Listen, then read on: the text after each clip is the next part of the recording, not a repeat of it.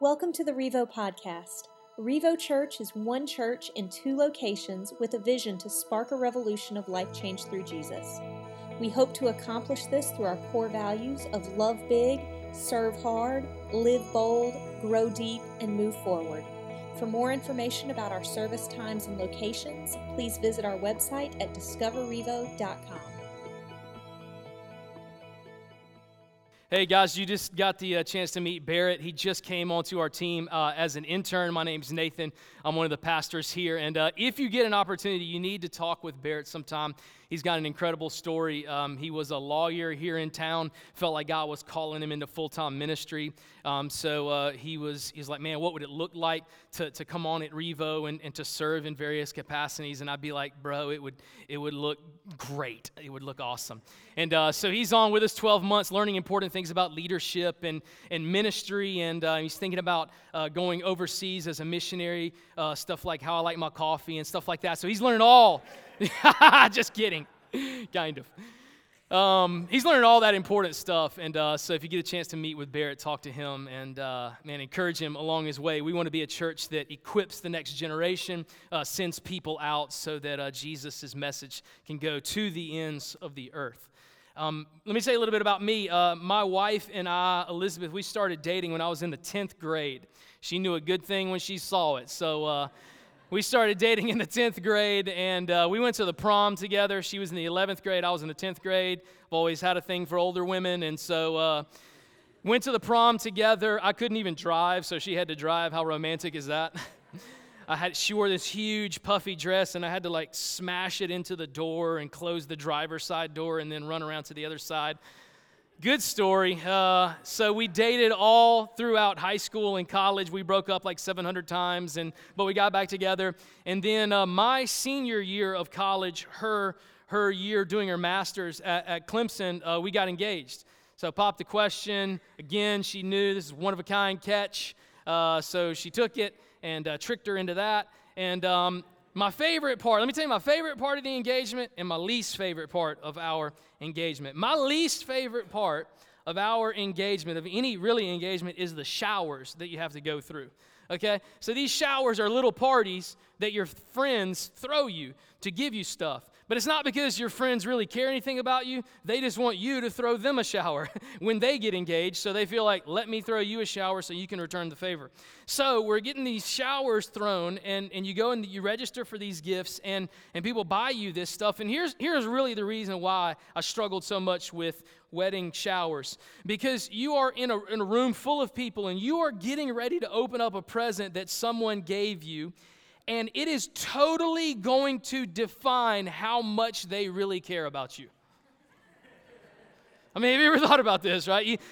You get a box and you're like, wow, this has been a long-time friend right here. I have done a lot for this friend. I have given a lot. I have been generous. I have helped them countless times. We have been rolling together for a long time. This ought to be a good one. And you open it up and it's like a glass pitcher with your initials monogrammed on it. Like, wow, man, I really thought we were more than that. I really thought it was going to be really big. So that was my worst part of it. Like when you feel like you have a close friend and they give you a spatula for your wedding, you're like, wow, this is crazy. Thank you. The best part about it was the registering for the gifts. Like, I don't know if you've ever done this, but when you get married, you go to these stores. We went to stores like Bed Bath & Beyond and Target. Can I just, let me clarify something right here? Bed Bath & Beyond, that sounds really exciting, right? But like I walked in and I was like, what is the Beyond? Like, I am so fired up about it. Is it like Bed Bath and shotguns, or Bed Bath and, what is it, big screen TVs? Beyond is a word for kitchen, okay? Let me just lower the expectations right now. It's Bed Bath and Kitchen. But obviously they named it Beyond to try to get men to come in there, to expand their market. So we walk in there to Bed Bath and Kitchen and Beyond, and here's what they do. They hand you, favorite part, not going to lie, they hand you a price gun. This is a laser gun. It's a gun with a laser that shoots out of it. No doubt a ploy to get men interested in the engagement and the registering process. And so we get to walk around the store, and everywhere there's a barcode of stuff that we want, I get to shoot it. Elizabeth will tell me where it is, and like, here we need 4 of those, but I get to be the one that shoots it with the gun in Bed Bath & Beyond. So I'm having a great time with this. I'm trying to figure out like how far away from the barcode I can get. Like it's about like right here where the stand is, and I'm way out here, and like, whoa, beep. All right, there you go. Just so you know, 2 feet away. I'm trying to figure out how quick I can do it. Like I've got the scanner in my pocket, and Elizabeth like, scan some of those bowls, and I'm like trying to quick draw it right there. I'm like, just see how fast that was. Beep. So I'm having a good time with it, but it was very early on in the registering process that I realized Elizabeth and I had totally different perspectives on what we thought we needed as a young married couple. There were some things that she was scanning that I was like, that probably would not make it on my list. There were all of the things that I wanted and tried to scan that Elizabeth was like, well, that's really not what this is all about. I don't know if you understand, because Elizabeth was registering for things like this: plates, bowls, cups, silverware, towels, things like that. I walked in and I was like, let's scan a big screen TV. Let's scan one of those massage chairs. That would be really cool to come home to. Let's scan this. I remember going through the line at the checkout, and there's an entire cooler full of 20-ounce Mountain Dews. So I just opened that door up. Beep, beep, beep, beep, just as fast as I can scan them. And Elizabeth's like, no, that's not, what are you doing? And I say, listen, put 2 and 2 together. You just registered for 8 cups. We're going to get to our house, what are we going to drink out? We're going to walk into this brand new house. We're going to have glasses with nothing to drink. If you're going to register for your cups, I'm going to get to register a couple of 12 packs of Mountain Dew. She's like, we don't want people buying it. We can buy that. It's for other things. In Target, there was a gas-powered skateboard. Now, right? See, you thought it would be fun too, right? I mean, what better thing for a married couple, a freshly married couple to enjoy, but a nice ride in the evening on matching his and her gas-powered skateboards? Beep! Right? Elizabeth took that one off the registry. Here's what happened. We had very different perspectives on what we thought we needed. Very different perspectives when it came to, all right, so this is an opportunity. This is a registry for things that you are going to have in your marriage. Let's be smart with this. Let's figure out what we actually really need from these places and what we want to register for. Today, in this text, Jesus is going to communicate that you and I have one opportunity in this life when it comes to our finances. When it comes to our resources, when it comes to our life, we have one shot, right? There's one life that we live, and a lot of different people have a lot of different perspectives on how they think they should spend their life, how they should spend their resources, their time, their energy, and their money. Ask people, and they'll have a lot of different opinions. But here's what Jesus is going to say. He says, what you do with your life, specifically with your finances, has a great impact on you, on others, and check this out, ultimately, on eternity. Jesus says that the blessings that he has given us are not just for right now, that we actually have an opportunity to invest in something more, to invest in something that is going to last, to invest in something that's actually going to make an impact. I mean, did you know that the money that you bring home from work or that you have in your bank account, did you know that there's a way that you can invest that will have an impact on people's eternity? That'll have an impact, and Jesus is even going to communicate there will be consequences for me and for you and for other people around us. And it all revolves around this idea of what is your perspective on money? What is your idea on finances? Now, some of you, like when I said money, you were like, right? You're like, no, I can't believe I haven't been to church in like 3 years. And the last time it talked about money, and here he is again. Listen, this sermon has nothing to do with money. If you walk out of here and think, that guy just preached for 25 minutes on money, then you missed it. I did a terrible job of communicating. Here's what Jesus says. I don't care about your money. I care about your perspective on money. Everybody's going to have money. Everybody's going to spend money differently. Jesus doesn't lay out a budget, right? There's not a budget found on 1064 page of my Bible. There's not a percentage that Jesus gives. There's not like an app to download or a shout out to Dave Ramsey in Scripture here. Jesus says, let's talk about your perspective. I want to know how you view money, whether you have $5 or $5 million.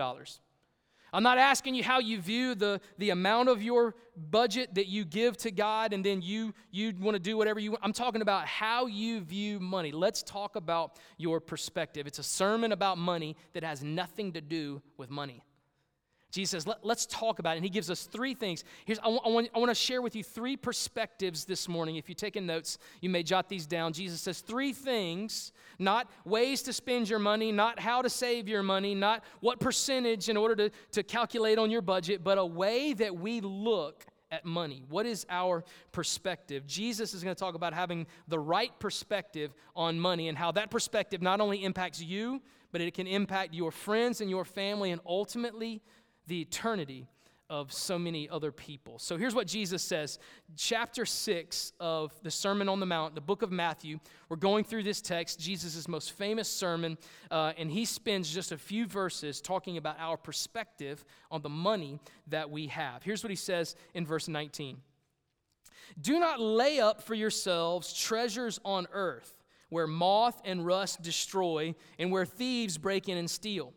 But lay up for yourselves treasures in heaven, whether neither moth nor rust destroys, and where thieves do not break in and steal. Here's the first thing Jesus says. I want to talk to you about a perspective on money. Jesus says, I want you to see your money with an eternal perspective. See your money with an eternal perspective. Not see your money in percentages, not see your money as in what do I save and what do I spend, but all of the money that we have, seeing our money through an eternal perspective. And here's how Jesus kicks it off. Jesus is almost like he's a broker now. He's like a wealth manager. He's a financial advisor. He says some things. I want to tell you what is a good investment, and I want to tell you what is probably a poor investment. And he starts it out by saying, please don't spend your entire life on things that just go on right now. Please don't spend everything you have just on the here and now. There are consequences as a result of the way we spend our money. And it's not, like I get this sometimes, people will say, well, you know what? Jesus said that, God said that because God doesn't want us to have nice stuff. God is jealous of all my shiny things. Like God wishes his car was as good as my car. God doesn't want me to have any fun.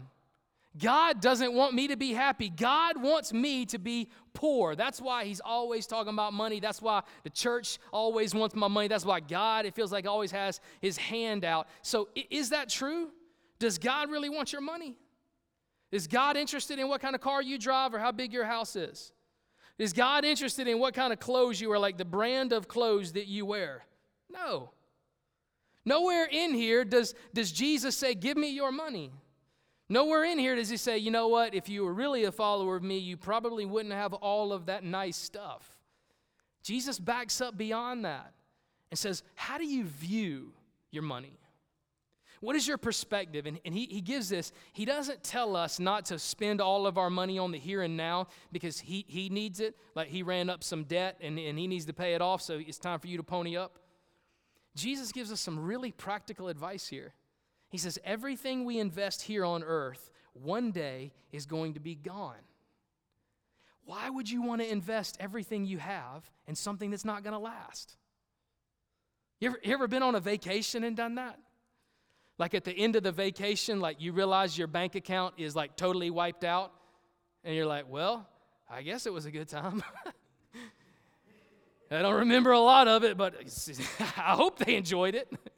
Man, that was a lot of trouble. That was a lot of pain. You got nothing to show for it. You got a couple of pictures. Man, what about the things that we own? He gives us some practical stuff. He says, you know, a lot of the things that we own are going to rust out. You know, a lot of the things that we own here on earth, moths are going to eat it. You know, a lot of the things that we invest our time, energy, resources in are going to be here today and gone tomorrow. So do you really want to get to the end of your life and having worked so hard for the money that you have, look back and have nothing to show for it? You really want to do that? And just like a good wealth advisor says, hey, you got to think about past today, right? You're working towards something. There's something on the horizon. There's some goals to have. I know you want to blow all your money today. So do I. But that's not what you need. That's not the smart investment. Jesus says, why would you spend your money on things, all of your money on things that are going to be here today and gone tomorrow, if you could invest in something eternal?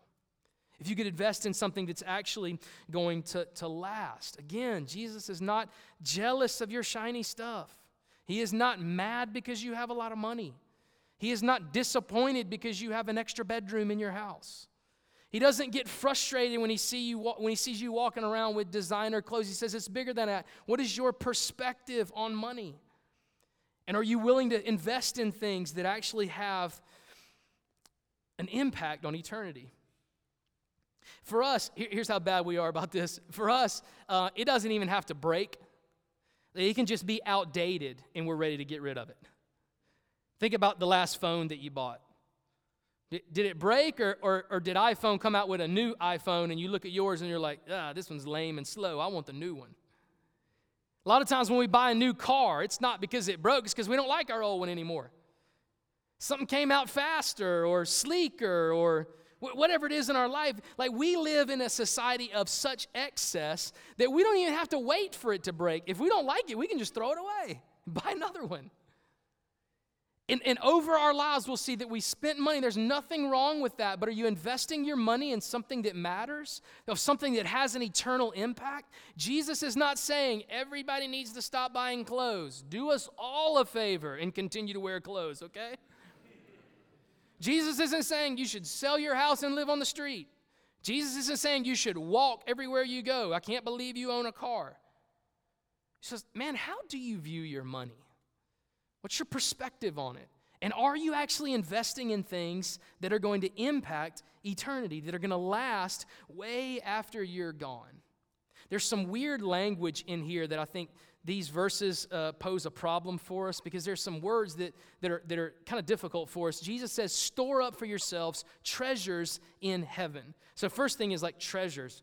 What is a treasures? Like, what is that? Is this like pirates? Are we stealing treasure off of ships? And do we have a big treasure chest? What do you mean treasures? Do I have treasures? What are my treasures? A lot of people are convinced that they don't have treasures. They're not rich enough to have treasures. They don't have enough. And so they're convinced, like, this is a passage about rich people. Jesus is calling out rich people to give, right? He's not talking to me. Let me share this with you. Did you know that if your family makes $32,000 a year, then you are in the top 1% of wealth in the entire world? $32,000 puts you in the top 1% of all of humanity when it comes to wealth. We are rich. Jesus says, how do you view your money? What is the perspective that you have? So how do we build up treasures? But secondly, how do you build up treasures in heaven? Because that's weird, right? Is there a line on the giving envelope that says, I want this to go to heaven? Like, can I store it there? Can it be waiting on me when I get there? Like, how is it that you invest treasures in heaven? Well, I think there's two really simple ways if you're interested this morning in investing in putting your treasures into eternity. First is this: time and money given towards the advancement of God's kingdom is building up treasures in heaven. Are you willing to put your time and your money investing in God's kingdom?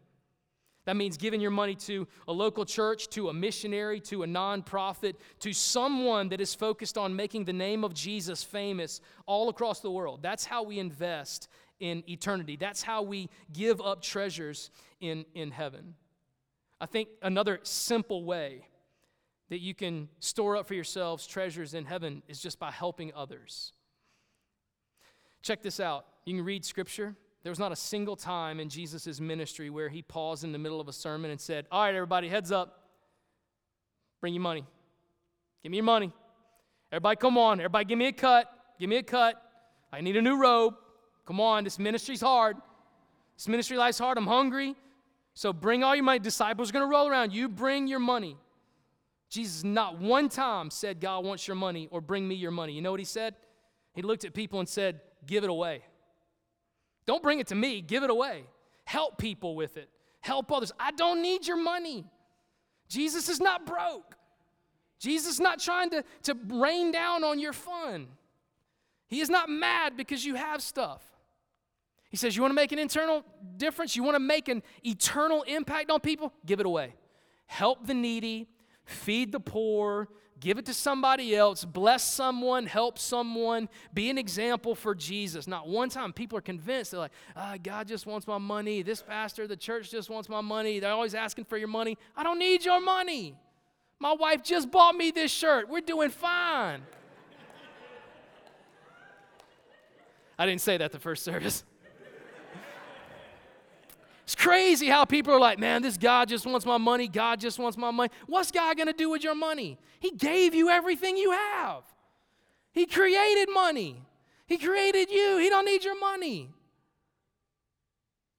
What's your perspective on it, though? How do you choose? Are you building up for yourselves treasures in heaven, making an eternal impact? Or are you just blowing it all on the here and now only to find out one day that everything you worked so hard for is gone? Didn't impact anybody. Didn't help. Didn't make an eternal difference. So why? If God doesn't want my money, if God is not standing out here with his hand held out like this, why does God talk about money so much in Scripture? Why is that something that Jesus talked about? Here's the second point in verse 21. Here's what Jesus says. Here's why money's such a big deal.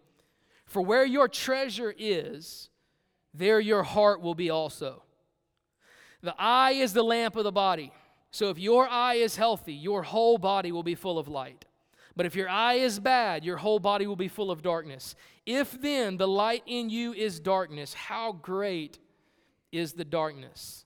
I'll explain those two verses, but here's what Jesus says. Second thing I want you to understand about your money. Jesus says the perspective about it. Not how you spend it, not what percentage, not let me see your budget. Our overall perspective on money. See money with a satisfied heart.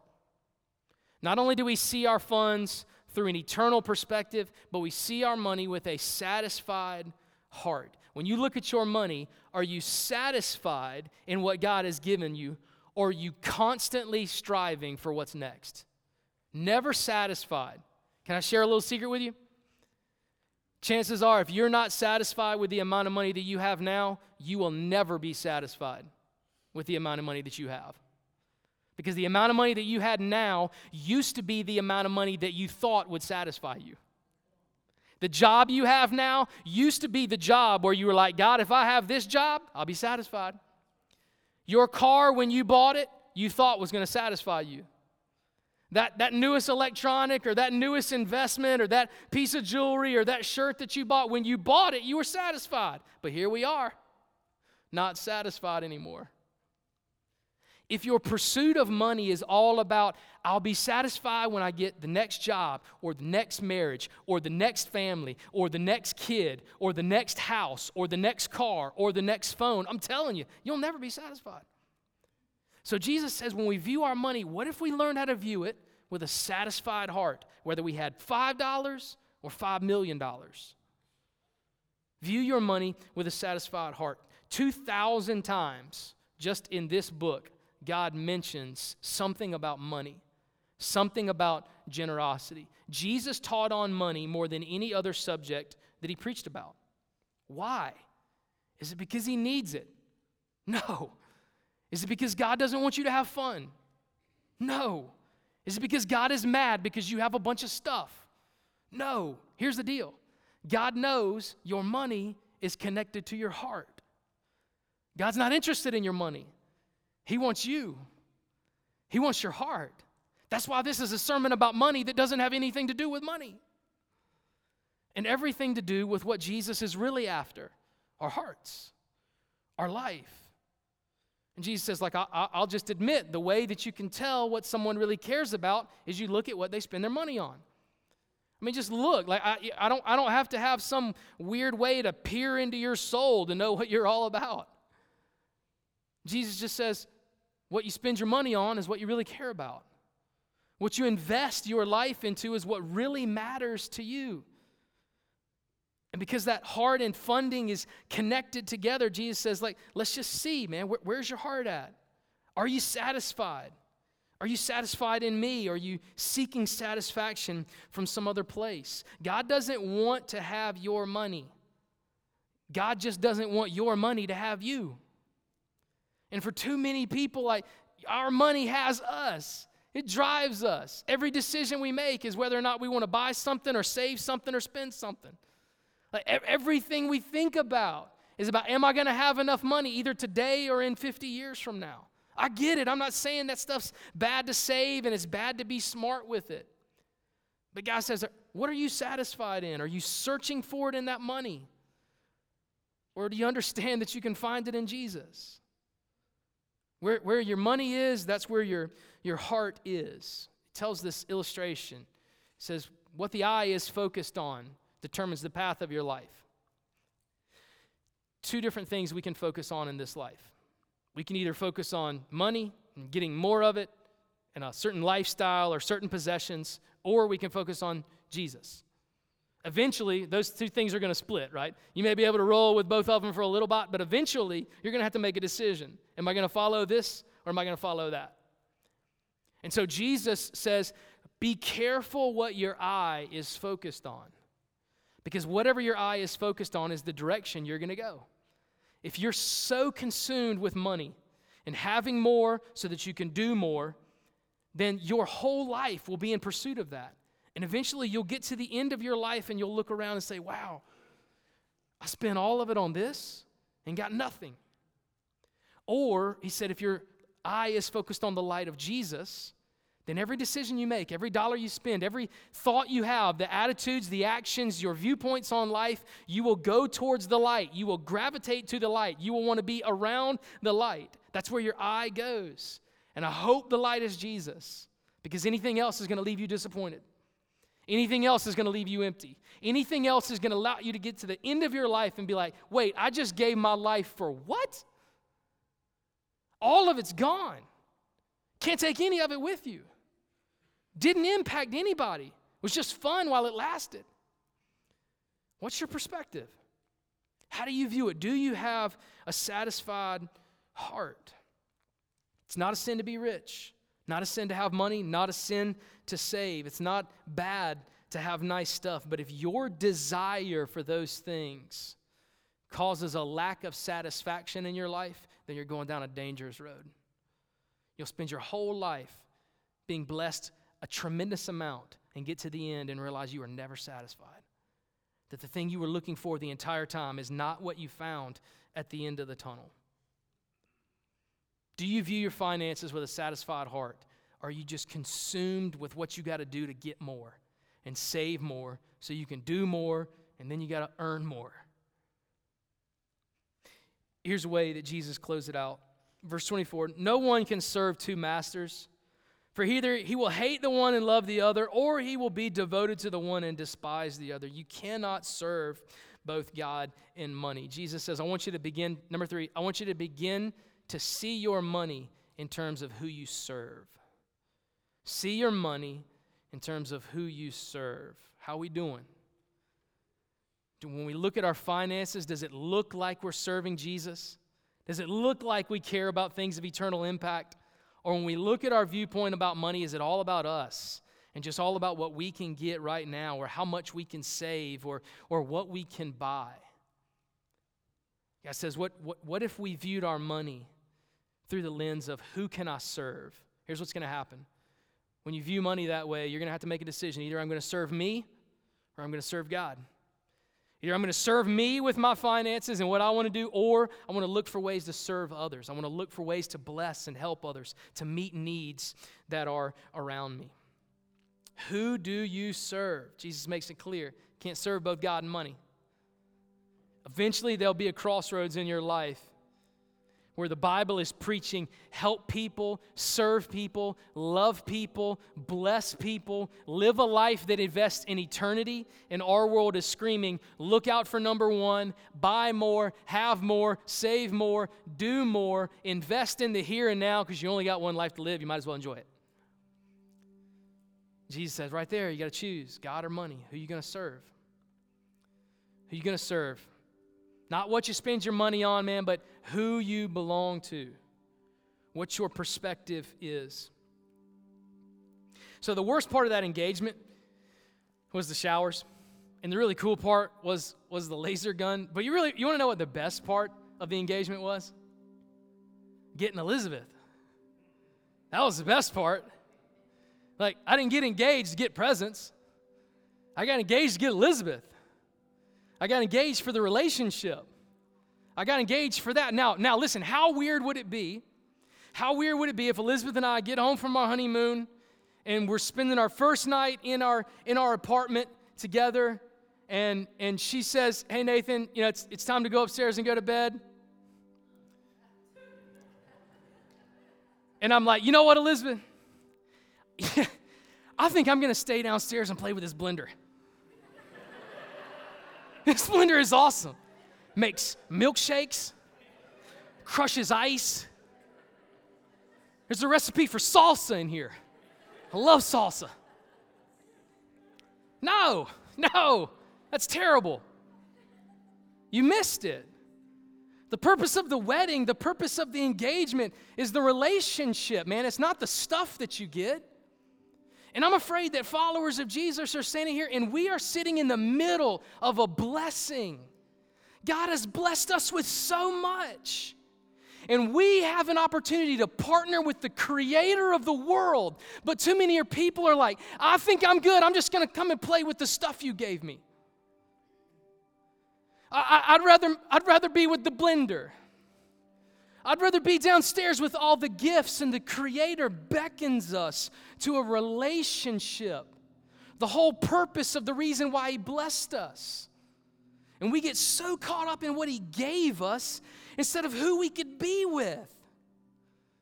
We get caught up in the creation instead of the Creator.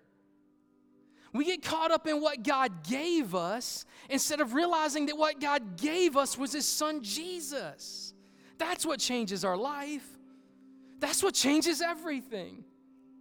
And my fear is that in the midst of incredible financial blessing that all of us find ourselves in right now, we get distracted by the little things and totally miss the main thing.